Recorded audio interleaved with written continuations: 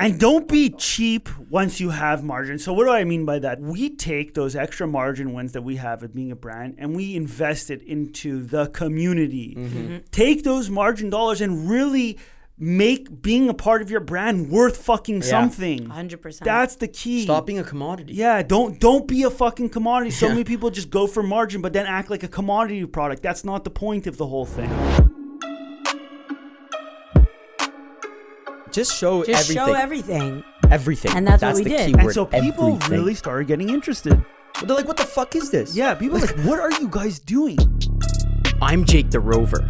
My life goal is simple. WWE star called Mr. America. My name is Leslie Carls. My nickname is The Panda, and I run this ship. Nick, just Nick. Can I get a midday squares?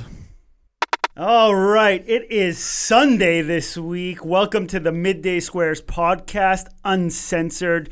We talk about entrepreneurship, family business, chocolate, and whatever fucks are on our minds. So usually I start the show off by saying, guys, how you feeling? But we're recording on a Sunday today, so why don't we tell the audience why that is even the case? Can I take this one? Yeah, go for it. So essentially what happened was Thursday morning, Jake doesn't know about this. I had a breakdown, full-blown breakdown. Does Jake not Why? know anything about this? He doesn't know. Why? Well, I'll explain to you, but I don't know if I'll explain to you right now. But I had a full-blown breakdown, and Nick called it. This is the roundup, so let's just do it. Yeah. Yeah. So What was the breakdown? yeah. So essentially, I went to go see Nick in the morning about feeling very overwhelmed about messages and social media and inbound, a lot of inbound. My phone's dinging all the time. Ding, ding, ding, ding, ding, whether it's family chats or Instagram. But let's back up. She comes in my room, okay? And she just goes like the, like the like Yeah. I'm just getting started for the day, and she just walks in and she just goes downloads on me. So I'm like, I'm looking around. At this point, we have our therapy session, right? Jim, exactly. Yeah, we moved our therapy session to the first time. We do it as a group, but we also do it individually and also one-on-ones. So sometimes Les and Jake will get in there for a brother-sister session. Les and I will get in there for a marriage session. And because a lot of stress is built up in this area. So, Big time. So Les starts going to me, and then I look at her. And I just see a You didn't say anything. I didn't say anything Yeah. yet, but I was like, wow, you're on a way for a breakdown. This is a girl that's ready for a breakdown. And so what happens next? So we had Jim, and essentially like we're starting the conversation, and Nick's like, I need to bring something up. So we're in the same house, but we're in different rooms. And he's like, I think Les is on the verge of a breakdown. And at first I denied it. I'm like, no, I'm not on the verge. I'm just exhausted. And he's like, okay, he leaves it. And then I start talking more to Jim and talking about some things. And I just start bawling. I'm like, maybe I am having a breakdown as we speak. This is what day? This is on Thursday. Yeah, this is Thursday. Right? So, And what was ironic was that we came into the office and Jake, you were pretty slouched that day too. Yeah, I think that the inbound issue is it takes time, and I'll tell you what, I actually changed it. What do you mean by inbound though? Well, inbound messaging, right? And people contacting you and chats and this, that, and you feel obliged to answer, and you have to, and you feel like if you don't, it's an anxiety. I had that a year and a half ago because I was always answering the Instagram DMs, and we've had 50 to 100 at a time, and I felt if I missed one, it would be on me, and I think over time what I just did was I categorize it to be at 10:30 p.m. to 11:30 p.m. I do it every single time, and that's all. And it actually changed my stress. I have zero stress with messaging, zero. I used to get so much anxiety. Did I ever come out with it? No, but I used to want to break down inside because I felt that I was obliged to answer right away. It had to happen. And as long as you compartmentalize it and you actually give it the time to give it, and you actually give it during that time, and every day you follow it, you'll see that the stress is taken off you. Obviously, the first 5 minutes, you're like, oh, shit, I got to do this, and you have to go through. But then when you take into account what people are messaging you, what they're actually saying to you, and how powerful that stuff is, you then be appreciative. And you can't take stuff like that for granted because it's not always going to be there. Knock on wood that it will. But That's what you need to do. And, you should have came to me if they had that breakdown, because I went through that. Melissa and I dealt with that. She wanted to get rid of me at one point because I was on my phone from 6 p.m. till 1 a.m. every single night. I wouldn't acknowledge, I wouldn't talk because my anxiety was so high that I had to answer all these messages. And I didn't just have the Midday Squares messages coming in. I had personal, because I have a lot of friend group like text messages like you're talking about, maybe 6 of them, and they were consistently all the time. And I wouldn't answer them during the day, leave it to the night, and then boom, it would hit me and I'd be exhausted. So that's my advice to you. No, listen, at the end of the day, we got to this office. We made it. I think the session with Jim went very good. Exactly, yeah. And we have a game plan in place. And that's why it's so important, like we always say. I know a lot of our audience listens to us talk about why therapists are important and why it's important on this journey. But that's a perfect example. And so that day, we all looked at each other. No, I came out and I'm like, I looked at you guys and we did look at each other and I'm like, guys, let's leave as soon as we can. As soon as you guys are done all your appointments, all your meetings, I'm good at 3:30 and let's go up north. And let's check the fuck out. Go into the nature. Just the smell of the fireplace, the smell of the crisp air, seeing the lake, seeing the trees. It is so therapeutic to the body and the mind. Okay, Jake and I took, I don't know how many steams. Yeah. Okay, we worked out. We watched movies. We ate together. We laughed. Okay, and Friday we worked and we were very productive, but the noise was blocked out. Oh yeah. It literally healed my fucking soul. It healed my soul. My soul felt cleansed. Same. Thursday night I started feeling it, and then Friday was just unreal. And so maybe it brings up a great point of not always working from the office and taking a day of the week to go somewhere else for a different scenery. And I think that became very obvious. Yeah, and I felt incredible. I don't know about you two, but I was like, incredible. I was on my glory days. It was funny. We were on the way up north, and I wanted to bring up a point because I think this is a small thing that entrepreneurs forget: is celebrate the small wins. Oh yeah. And so what happened is I looked at Les on the way back home before, Jake, you were going to come pick us up.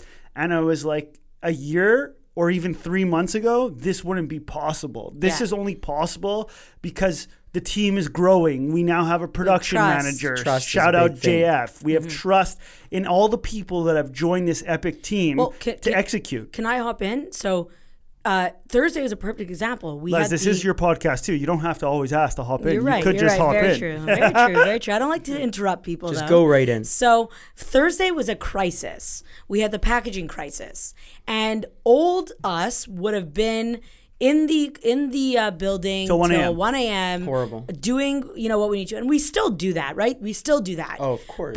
But we trusted in our team on Thursday to pull through. And what did they do? They pulled through. Because we needed a minute. And we can only show up if we're also recharged. Yeah. We work almost 7 days a week. I used to never believe in recharge till this year. That's a fact. No, it's fact. I kept my body going until something negative would happen, and then it would take me a couple of days to. You would wait for forced recharges. I'd wait for it, and then when I started to actually take the weekends and actually clear my mind and actually enjoy the moment that we're in, the present day, and I never did that. It feels so good because when you come back on Sunday to work or Monday, better yet, you actually have energy, like real energy, like not artificial, not synthetic, not caffeine boost energy. You have your person, your energy inside your body soul. To give it. Your soul's ready to go. Your real soul. And guys, what's really key, and what this is also from my session from Jim and also from the weekend and taking the time, which is, you said wins, small wins, right? Small wins, baby. So one small win, like you said, is that we can actually leave the office if we need to and take some time because we trust in our team. The second, guys, huge win that I'm going to start taking on my own is arranging your schedule, right? So it's like, okay, you know what? I do need a day. I'm going to go work from up north and I can do that. Or wherever. Or I need a 4-day weekend and I'm going to take it. We don't take salaries. No, I think we don't have that win. Not yet, at least. But the win we do have is to control our schedule. Yeah, we're starting to, I think time is the most valuable resource, and we're starting to get to a point where we're starting to regain some time. And on that note, I was really excited about starting today's podcast with this question. I saw it so if you guys don't know, I'm a big Twitter person. I'm always on Twitter. You are a diehard Twitter person. Shout out Twitter. Jake is becoming Twitter too. Different reasons. Yeah, but Not gonna okay. say them. So who knows? Oh, behave. So I thought this was a fantastic question by someone I respected a lot, and he said, "If you can only have 2 of the following, what would they be?" And so I'm going to read out a list, and then we're all going to go around and talk about what R2 is. So when starting a CPG company and or a direct-to-consumer business, if we all agree, he said, that it's a given that your product must be fucking fire, what are the next 2 things you would take with you to start the company? 1, a genius ad buying team. 2, owning your own manufacturing and supply chain. 3, a top VC firm to be in your corner. 4, the best SEO team in the world. And 5, celebrity relationships. Who wants to start? You us? start. No. I always get put back in the starter seat. I would definitely take get 2. Buy a digital ad team. Okay. The best one, and I'll tell you why. I think in today's world, advertising is nothing to do with really TV, magazine, as much as it used to be in the television era, where you could just mass produce ads and touch the world, and it gets to everybody. People choose to what they listen to now, and they have the right to do it. So they'll listen to whatever they want to listen. So when you have a good team that could tell the right narrative and get the narrative that will be attractive to those consumers, it's unstoppable. Can I also add in one thing though that I think is important is that we really do live in a new world. And so like before, a competitive advantage for a big company was that not everybody there was minimum ad spend. So if you showed up to ABC, NBC, they're like, great, you want a commercial on our network? $500,000 starting budget. Who the fuck has $500,000 as a starting budget? So it's been democratized now. You don't need to, it's all about storytelling now. Yeah. It's not about who has the bigger dollars to go and buy buy a TV network's space. Yeah, and so I would definitely. Okay, so we got that as number 1, Jake. Number 2, manufacturing and supply chain, and I'll tell you why. I don't do much with it, but what I do notice about it is that when you can control your manufacturing, you control it. So you could deal with an issue that comes right at hand. Pornography for me. Well, no, seriously, because guys, at the end of the day, think about it.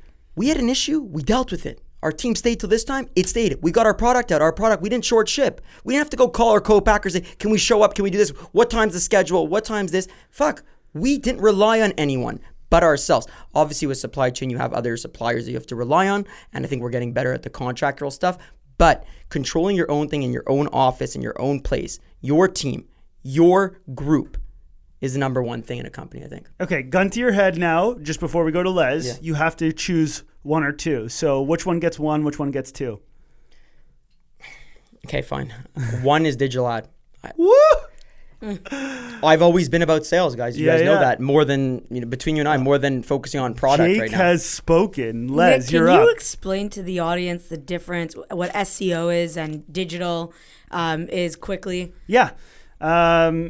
Ad buying teams generally refer to people that are actually buying advertisements on things like Facebook, Instagram, LinkedIn, Google Ad Network, YouTube. I mean, anywhere where you're actually buying some type of digital ad. It's real time, so you can do really small budgets. And basically, with $100, basically you can get started. And so that's what ad buying means.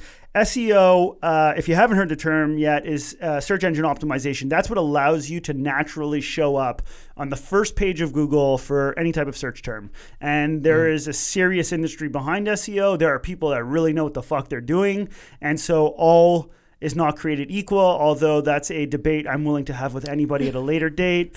But Jake, I know you're getting excited. You want to chime in, but we're going to get Leslie to give her top 2. So definitely I'm with Jake. Digital team and owning your own manufacturing supply chain. And we could get into why, but Jake kind of... What's your 1 and 2? My 1 is definitely, I think it's very hard to break it down by 1 or 2 because I'm thinking about it in our business. If I'm thinking about it in Midday Squares, I'm saying manufacturing, supply chain, then digital. But if I'm thinking it in other businesses and other ideas, it might not be that. Fair. So here's the interesting thing. Okay, so I'll give you my top 2, and it was own manufacturing, supply chain 1, and genius ad buying 2.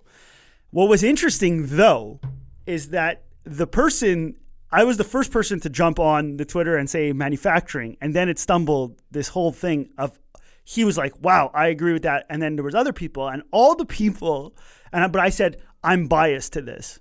Yeah, right. Well, But you are. We are biased. Because you are a manufacturer. But here's the thing, though. All these other super prominent people in the D2C space, direct-to-consumer space, start chiming in, and they're like, that's our secret power, too. So it seemed that everybody that had experienced manufacturing on their own was choosing that as number one. Yeah, because you don't get it until you start doing it. No, but like, I'll give you an example. Like, could I segue into the show, though? Yes, because you can. that Yes, is you the can. segue to the show. And so I thought it would be really fun today. Okay, you guys know we veer off also. And we did this just now. Yeah, we veer off. But we're going to talk a little bit about when creating a product, should you own your manufacturing and supply chain or use a co-packer?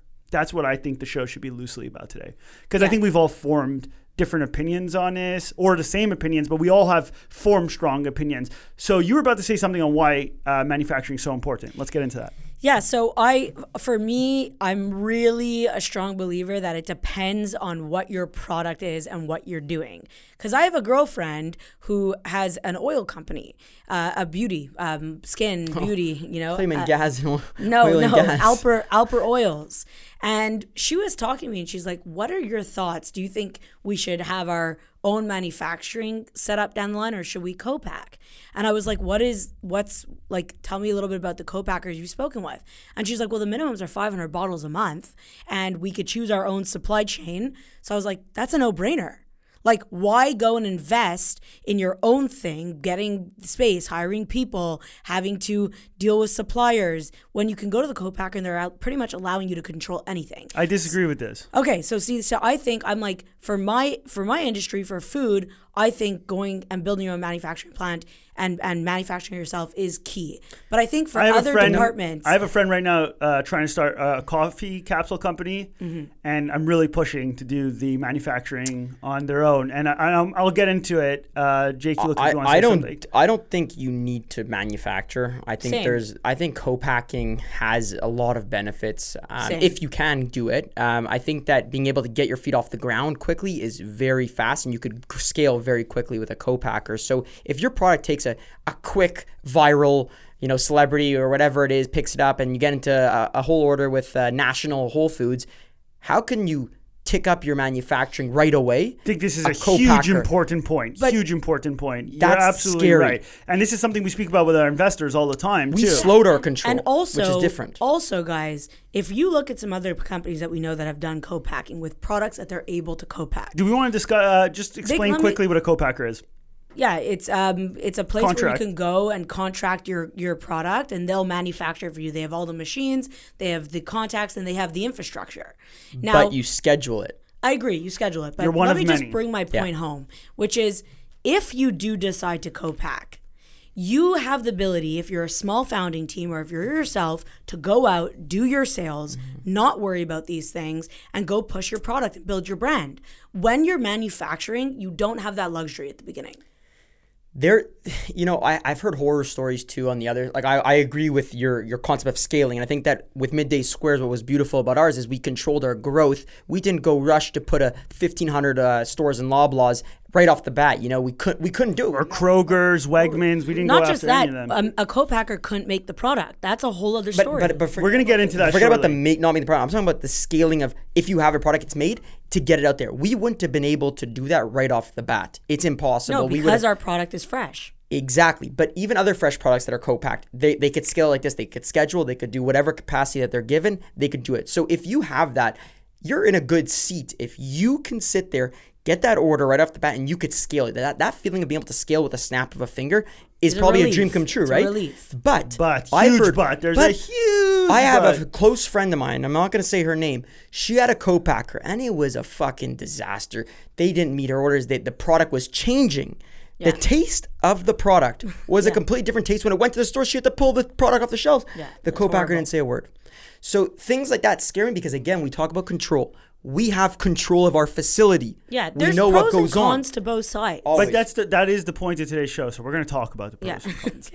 So So we're biased a little bit too. yeah, though. we are biased, but I've thought about this a lot, and I'm bringing deep shower thoughts to this conversation. And so I have spoken to, I think we've all spoken with a bunch of entrepreneurs on both sides of the fence. And one of the main things is that there's two things that really stress me out about a co-packer. And there's something that I believe a lot of people don't take into forecast is the serendipity of creativity that comes when you're figuring it out. And that experience of pushing your brain to the limit to think about rather what's best for your co-packer and their manufacturing process. It forces you, when you're controlling the process on your own, to think about what is best for your customer, consumer, and only your consumer. But it depends. Is your product, like you like to call it, a Me Too product, or is it not? I don't think anybody should be bringing Me Too products but Me Too people products do, to the right? market. People bring Me Too products to the market, but enough then for they them already. brand. But do we agree that's another debate?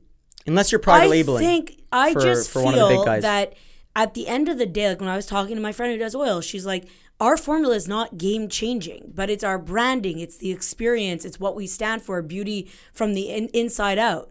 You know, so I agree with her. Like, her formula is not life changing, but women love it, and it's the brand behind it that keep people involved. Can I bring up another point about manufacturing that I think, you guys are both going to kind of agree is if you don't have that capital to start your own manufacturing, it's scary. That's a scary road to go down, like to have to put that money up front, to not spend it on sales and marketing, but to veer it towards building out something, a foundation that can grow into what you believe is going to work. Obviously, that comes down to believing in your product and pushing it the fuck out of it and getting there.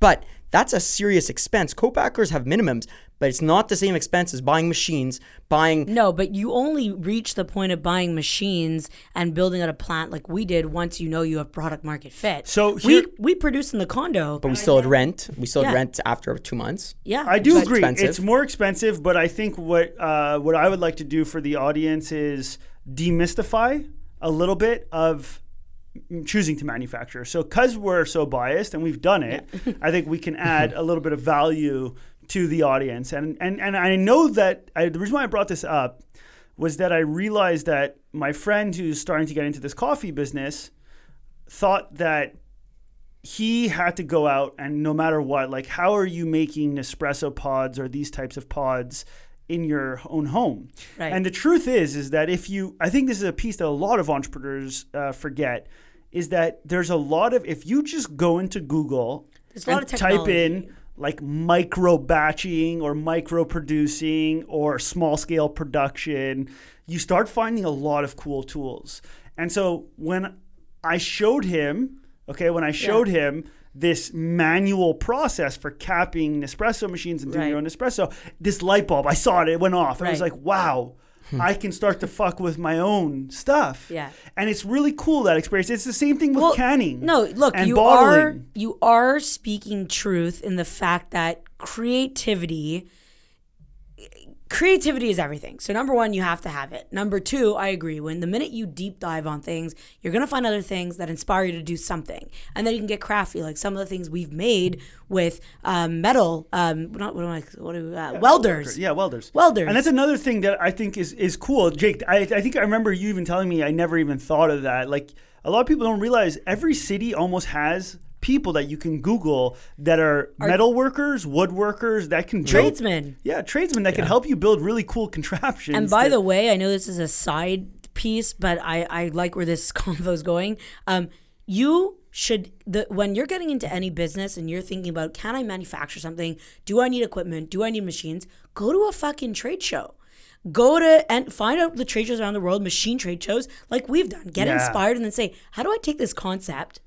And this is my budget, and either make it with someone who's in the trade, like a welder or an engineer. Call up an engineer. Can you design this for me? Get a welder to do it. Like you said, it is sometimes hard to find small scale machines, but who's to say that you can't build arts and crafts with your own imagination and get stuff that's functioning. I think that's one of the most powerful tools. Yeah. I think it takes a lot of brain power, right? And It does, I think that's what you have to discuss. So if someone's going to go into manufacturing, their brain power can't give their 100% to their, we're a tripod and, we have different people doing different things. But, if you weren't focusing on manufacturing at the beginning, you would have been doing the brand development and stuff like that, which might have moved faster at the time.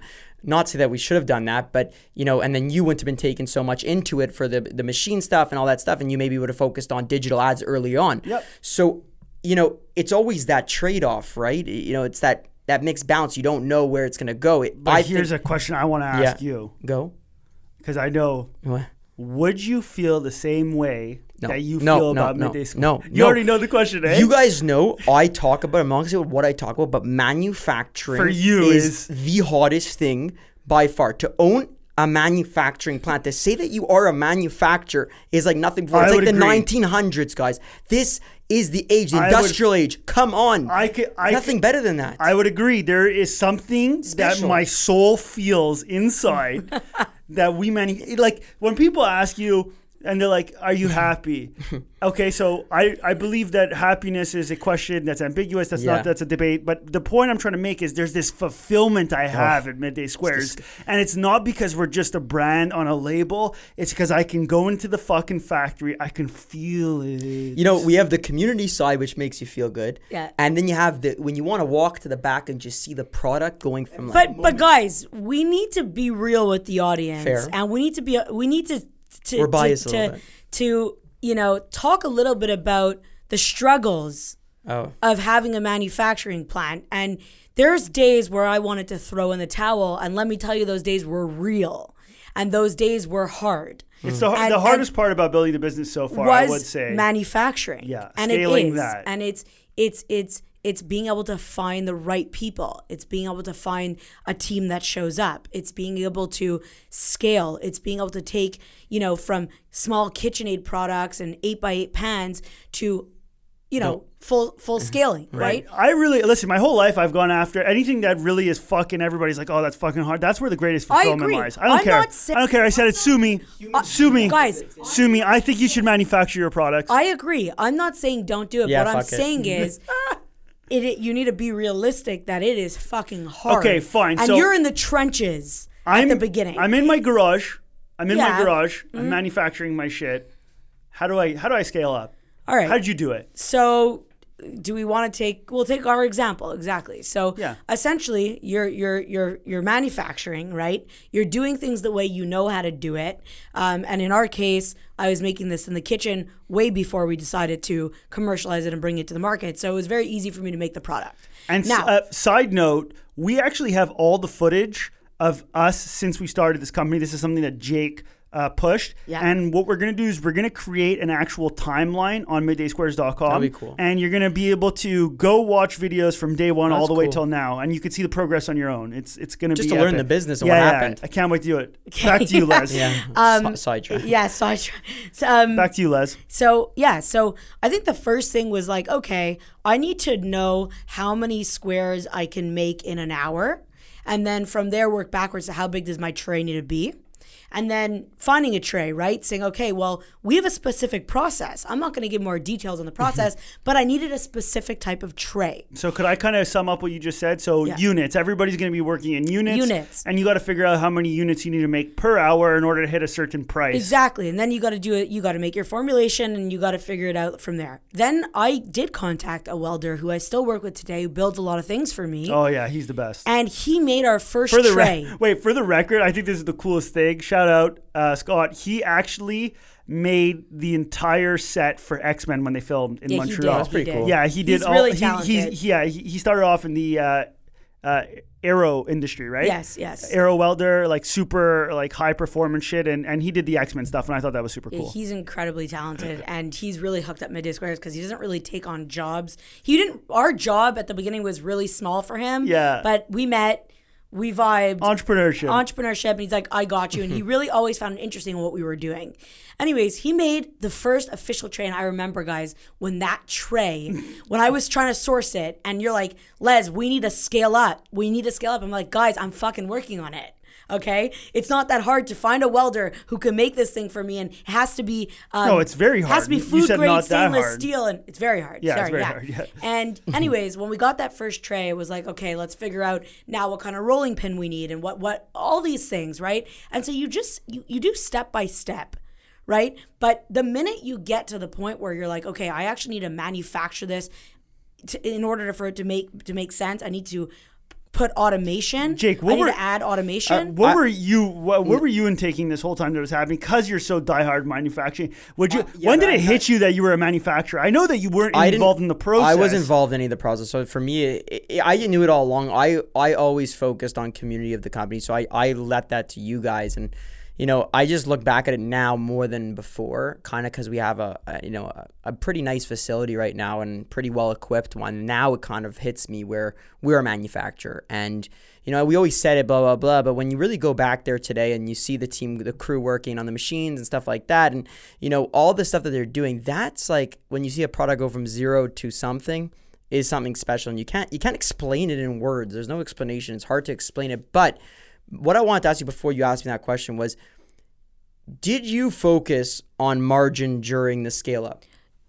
Yeah, well, I want to get there, but I do want to answer the question on how do you go from a garage to a manufacturing plant? Because I think a flow, Tuts. Yeah, I find you. Don't worry, just flow. Yeah, just flow. Because I want to answer that, and I think that we are answering it. What's really important to know is every stage, every thing has a stage, a different stage. And in order for it to get to the end, which is what we have now, and it's still not the end, but to where, like you said, where you really walk in and feel like you have a manufacturing plant, took a lot of different steps. And it was really cool to see it evolve. And I think it's just about continuing to be creative and knowing what step you're in and not thinking too big, not thinking about the machines on day one, thinking about how do I scale up from the 8x8 pan?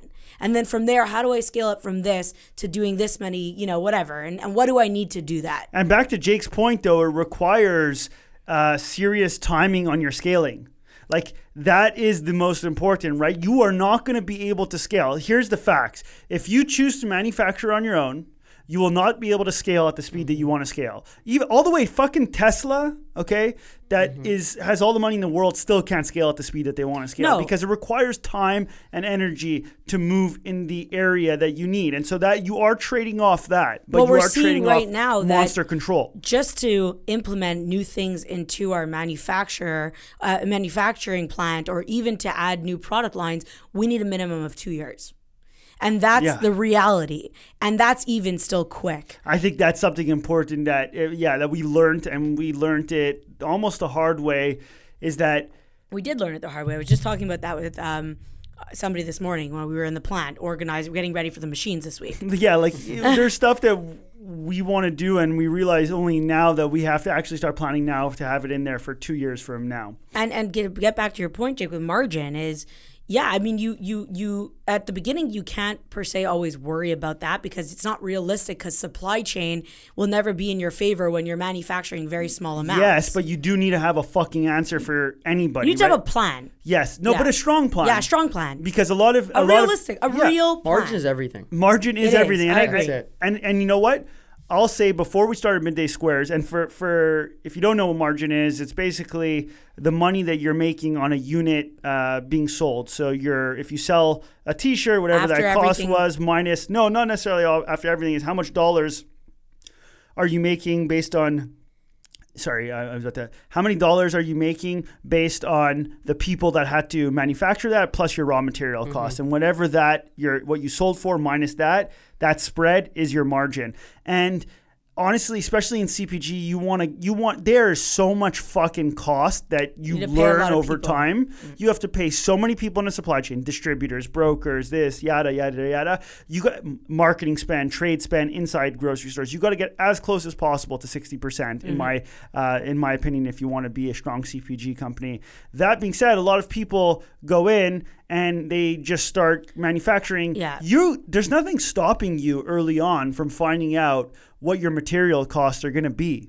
No, if but you order at a higher. Exactly. I think that's the misconception. A lot of people don't know what to do when they start, and so they don't calculate their price point properly, and then they get screwed on the margin front. What was the biggest learning that you've had so far in terms of that whole margin component? What really hit you hard? You need margin to spend. And what I mean by spend is, you're reinvesting it back in the company, which can allow you to get more sales, spending on, new reps or, Marketing. digital ads. That's what margin allows you to do. If you don't have that margin, if your margin's 20% instead of 40%, you're missing 20% more dollars to spend. You have to go raise more money potentially. And that's why, I think that even as a company, I think we all learned it together that how important and valuable it is. And shout out to Dayton for being so serious on margin. Grilling us. Yeah, he loves margin, and we understand why. And I think that over time, you still have to have, like you said, that game plan from day one type of thing that you can get to a certain margin and then slowly climb towards it. But have some sort of plan, because if you're going in left field, if you're going left field, you're finished. I agree. You're going to land up and at a don't bus be stop. cheap once you have margin. So what do I mean by that? The whole point about building a brand is that it gives you pricing power, okay? So when Walmart or Costco do their own private label brands, they do it at really low margin so that, you're just getting the product at, no extra value essentially. So what I mean by don't be cheap is we take those extra margin wins that we have at being a brand and we invest it into the community. Mm-hmm. Take those margin dollars and really make being a part of your brand worth fucking something. 100%. That's the key. Stop being a commodity. Yeah, don't be a fucking commodity. So many people just go for margin but then act like a commodity product. That's not the point of the whole thing. No. Can we also talk about some of the downfalls of co-packing? I know we spoke a little bit about the positives of manufacturing yourself. Exactly. So I was going to segue to it.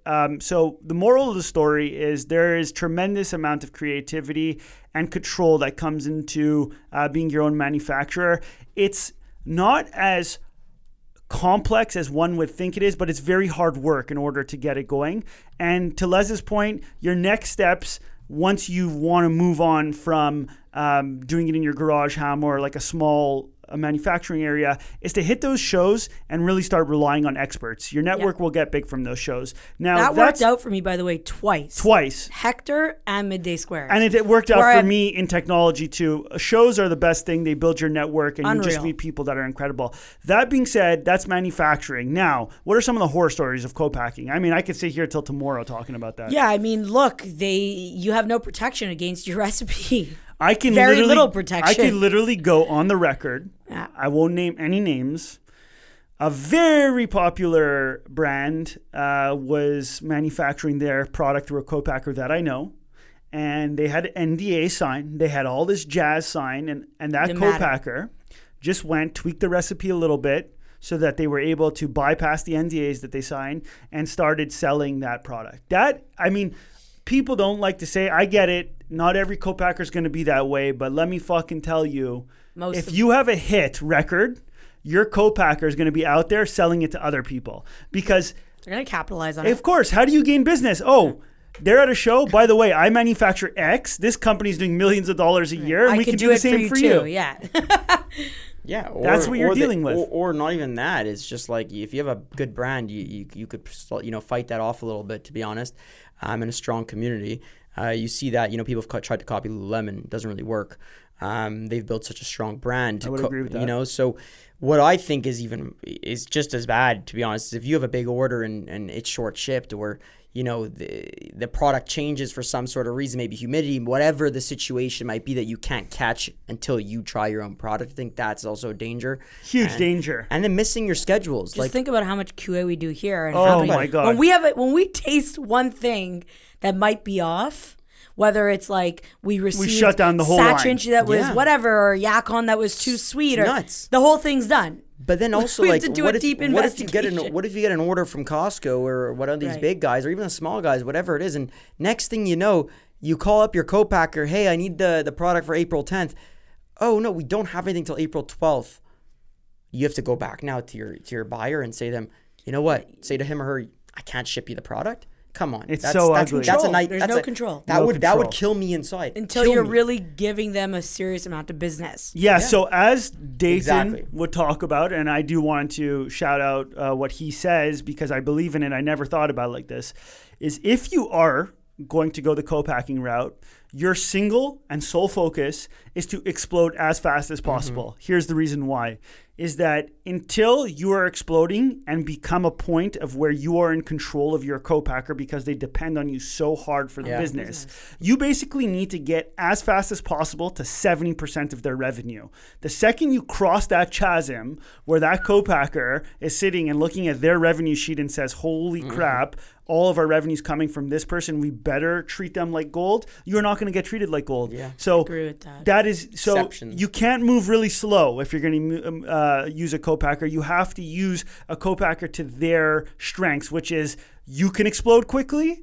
Make sure you explode quickly, and that's how you're going to protect yourself against what I believe damages. Open doors and build brand. Yeah, As fast as you can. Fast as fucking you can. Guns blazing. I would agree on that note. Do we have anything more to say on? Did you want to touch on anything on co-packing? Yeah, I think. Listen, to go back, the reason why we chose to use a co-packer was simple, and I think you have No, to. why we didn't. No, Sorry. for- Why we didn't choose to use a Yeah. co-packer is that we went and actually visited co-packers. It was never in Midday Square's game plan, believe it or not, to become a manufacturer. That being said, so to take everything that we said, you still have to think from your first principles upwards. Our first instinct was to go to co-packers. And the only reason why we didn't use a co-packer is because every co-packer that we saw could not make the bar the way we wanted to. And by the time we would leave those meetings, our bar looked very close to stuff that was on the market versus what we envisioned this brand being. And that's why we took a shot at manufacturing. And so I would suggest you do the same thing too. And if you are in an industry that has co-packers, find someone you trust, that you love the same way. You know, we believe that you should be willing to sleep in your investor's house. Well, you should be willing to sleep in your co-packer's house as well, too. I think what you're trying to say is just be open-minded at the beginning and explore everything. Until things get shut. So here's something else that, again, like you said, the show's been live, so we get questions from people. And I thought this would be cool to do also as well and just answer it in this way. What's a defining moment for you in your life that made you who you are today? And I can start us off with that. Yeah, so I could start us off with that. And this is a little bit of getting people into our world. Is that for me, losing my father at 10 years old was a pivotal point. My father passed away in front of me while driving a car when I was 10. And that whole experience, both the moment, what happened in the years after, was a pivotal point that really shaped who I am today. And I'm not just talking about it on an emotional level, just the way you see things move, navigate. And I think that's what the question was, is what are these things that happen in our lives that have allowed us to get to this point where we're moving and navigating? And I coupled that with another question because it was like, you guys tend to bring up a lot on the show that Midday Squares. So they were like, we've listened to you on other people's like lives and stuff like that. And you guys always talk about this concept of Midday Squares was 10 years in the making. What does that actually mean? And I think that ties into a little bit of what were these pivotal things that actually shaped you into being ready for this moment over here? You want me to go first? It's up to you. It's up to you. No, you could go. I have my answer, but you could go. ahead. No, you go. Okay, I'll go. No, I noticed. When are you guys so nice to each other like this? she should go. We're not always. She's nice. Krusty the Clown. Go. Dandruff, you? I've actually, my dandruff is great. Me too. Yeah. I haven't showered. That's another topic. I can't. Oh. Okay. We'll end on that Yeah. topic. For me, I think. Repeat your question one more time, just so I can make sure that What was a pivotal thing that happened in your life that made you who you were today? Yeah, so I think know. it's not one specific thing that made me who I am today. I think growing up in the environment that I grew up with and always having to fight for things that I believed in or fight to do what I wanted to do and constantly going against the grain prepared me for this, and allowed me, it built my backbone. It really built my backbone. So I think it's just all my life experiences getting up to this point is what made me the person I am today to be able to tackle Can I sum that up Midday for Square. you? I think you'll say, is growing up in a household that usually didn't go in line with what you wanted to do caused you to have to fight for what you want. Yeah, exactly. Exactly. That's So exactly that is Yeah. the thing that was the most pivotal impact in your life. Big You time. grew up in a household that didn't always see eye to eye with you. Exactly. Perfect. Jake. I think my pivot moment was like you said. There's a lot of different things that happen. Obviously, and that's 10 years in the making that you were talking about your second answer. But when I got canned, I'll tell you why that affected me. Canned? What does that mean? Canned got dumped is the word, I guess. Your girlfriend broke up with My you. ex-girlfriend, yeah. I have a great girlfriend right now. So my ex-girlfriend broke up with me, and why it was such a pivotal moment was, I joined Midday Squares right after. That's one reason. But I realized that I'm not, this is going to sound very narcissistic, but I'm not on the high horse. Not anything could happen, because it was out of left field in my own head, because I thought that can't happen, and when you get knocked off You the thought horse. no one would break up with you. But not even break up, it applies to everything. So I know what you're saying. I thought that life was just life, and I'm You were indestructible. I'm What indestructible. happened to me? Yeah. But after that moment, I thought about it, and it changed my whole way of viewing life, because it's like, you can't take things for granted. I would agree. Yeah. I think I changed. And there's obviously improvements every day you have to do, but that moment to get canned, that moment I was so shook up. I didn't even understand what happened. I was mind boggled, and I never felt that way before. And even people think other things are deeper and that way worse that happened to me, but No, it's No, the it's realization. really- It is. it's the realization that happened that changed the way I wanted to start thinking about things.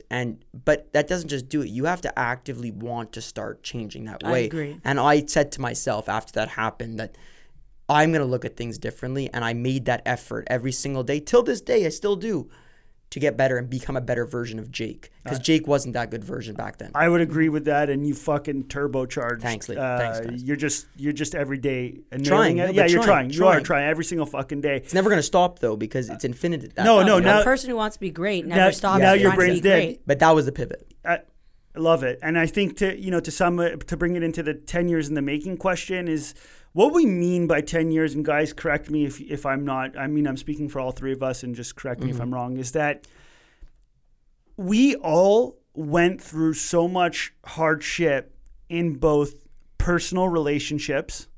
We've all had serious relationships that have ended in certain ways that cause us to think differently. We've all tried businesses. We've all tried to have success in certain ways that we didn't necessarily have the success. All these fucking things that just chip away at you, and where you're provided with a road where you can go left or right. The compound effects of those is what we mean by that was 10 years in the making. Yeah, and I think just constantly putting yourself out there and leading with an open mind, and also learning from life, I think is really important. Like you said, when you get to the road of left or right, knowing when to turn left and knowing when to turn right. I think that's the reality, right? Is like life experiences and constantly choosing making the unaverage decisions and creating serendipity. I think that's also what gets us here. Fucking right. And the 10,000 hour rule that I just read in the book from Malcolm Gladwell, or however you pronounce him, legend writer. 10,000 hours of stuff you do will make you better. Like it's a fact, and like, I think like as you guys keep doing your manufacturing process, you guys are going to become crazy experts down the line in manufacturing, which I don't even think you guys notice right now, but you may even surpass that. It's possible. Actually, 10,000, I don't know my math right now, but once you guys get to that level, you become an expert in it. And when you become an expert, you can either help other people or just keep growing. And I think that we're all becoming different experts in things that when you work together, it becomes an expert of this business that we are creating. Fucking right. That Midday Squares is. Not another business, this business. Okay, now I need to know though, why are you still not showering? Oh. Like, you clearly know I didn't that shower. there's problems happening. Yeah. You want to talk a little bit about those problems? No, I think it's gross, to be honest. I just Why not? Just Talk about it. Just let the audience know. We don't have to get into the super the name. I don't want to say the details. name of it. It's an ugly name. Why? What's the Because the name? description on Google? Yeah, no. So I just, Let's refer to it as your bum. my bum talks, but the top of my bum, like whatever, like when you don't You shower. have a cyst on top of your ass. Yeah, like it's a tunnel. That's it. That's all. And it comes from not showering. But guys, that being said, I don't stink. I don't It's stink. from hair. I don't stink. I can literally, guys, I can literally vomit. I know. I don't Hair stink. I dust don't and stink. This is why we call it Midday Squares Uncensored. Yeah, fuck you guys. Is there an odor that's emitted? No odor. No no. odor. Leslie went close to it yesterday. Very close to it. My friend Dickie. No, I Again, Dr. I Dickie's took a coming back. picture so Dr. Deidre Osher could see it. Who is Dr. D's before we go, guys? It's Our almost the end of the sister-in-law. What, our brother's wife. Shout out Dr. But D. last thing, Dickie, I showed him it. He told me, "Oh, no worries. I have 4." He had 4 on his ass. Okay, Dr. Dickie for you guys. Bum, boys, bum. Same thing. Asses are dirty, bums are clean. Yeah, my bum's clean. Everyone, just keep doing you. Keep killing it. We're just so pumped everybody's on this journey with us. Shit happens every week. We'll be back next week. Enjoy the rest of your day. For us, it's Sunday, but if it's not your Sunday, who the fuck cares? Enjoy it anyways. And on that note, it is ole, ole, ole, ole. Ole, ole, ole. Ole, ole, ole, ole. Ole, ole. And that is a wrap.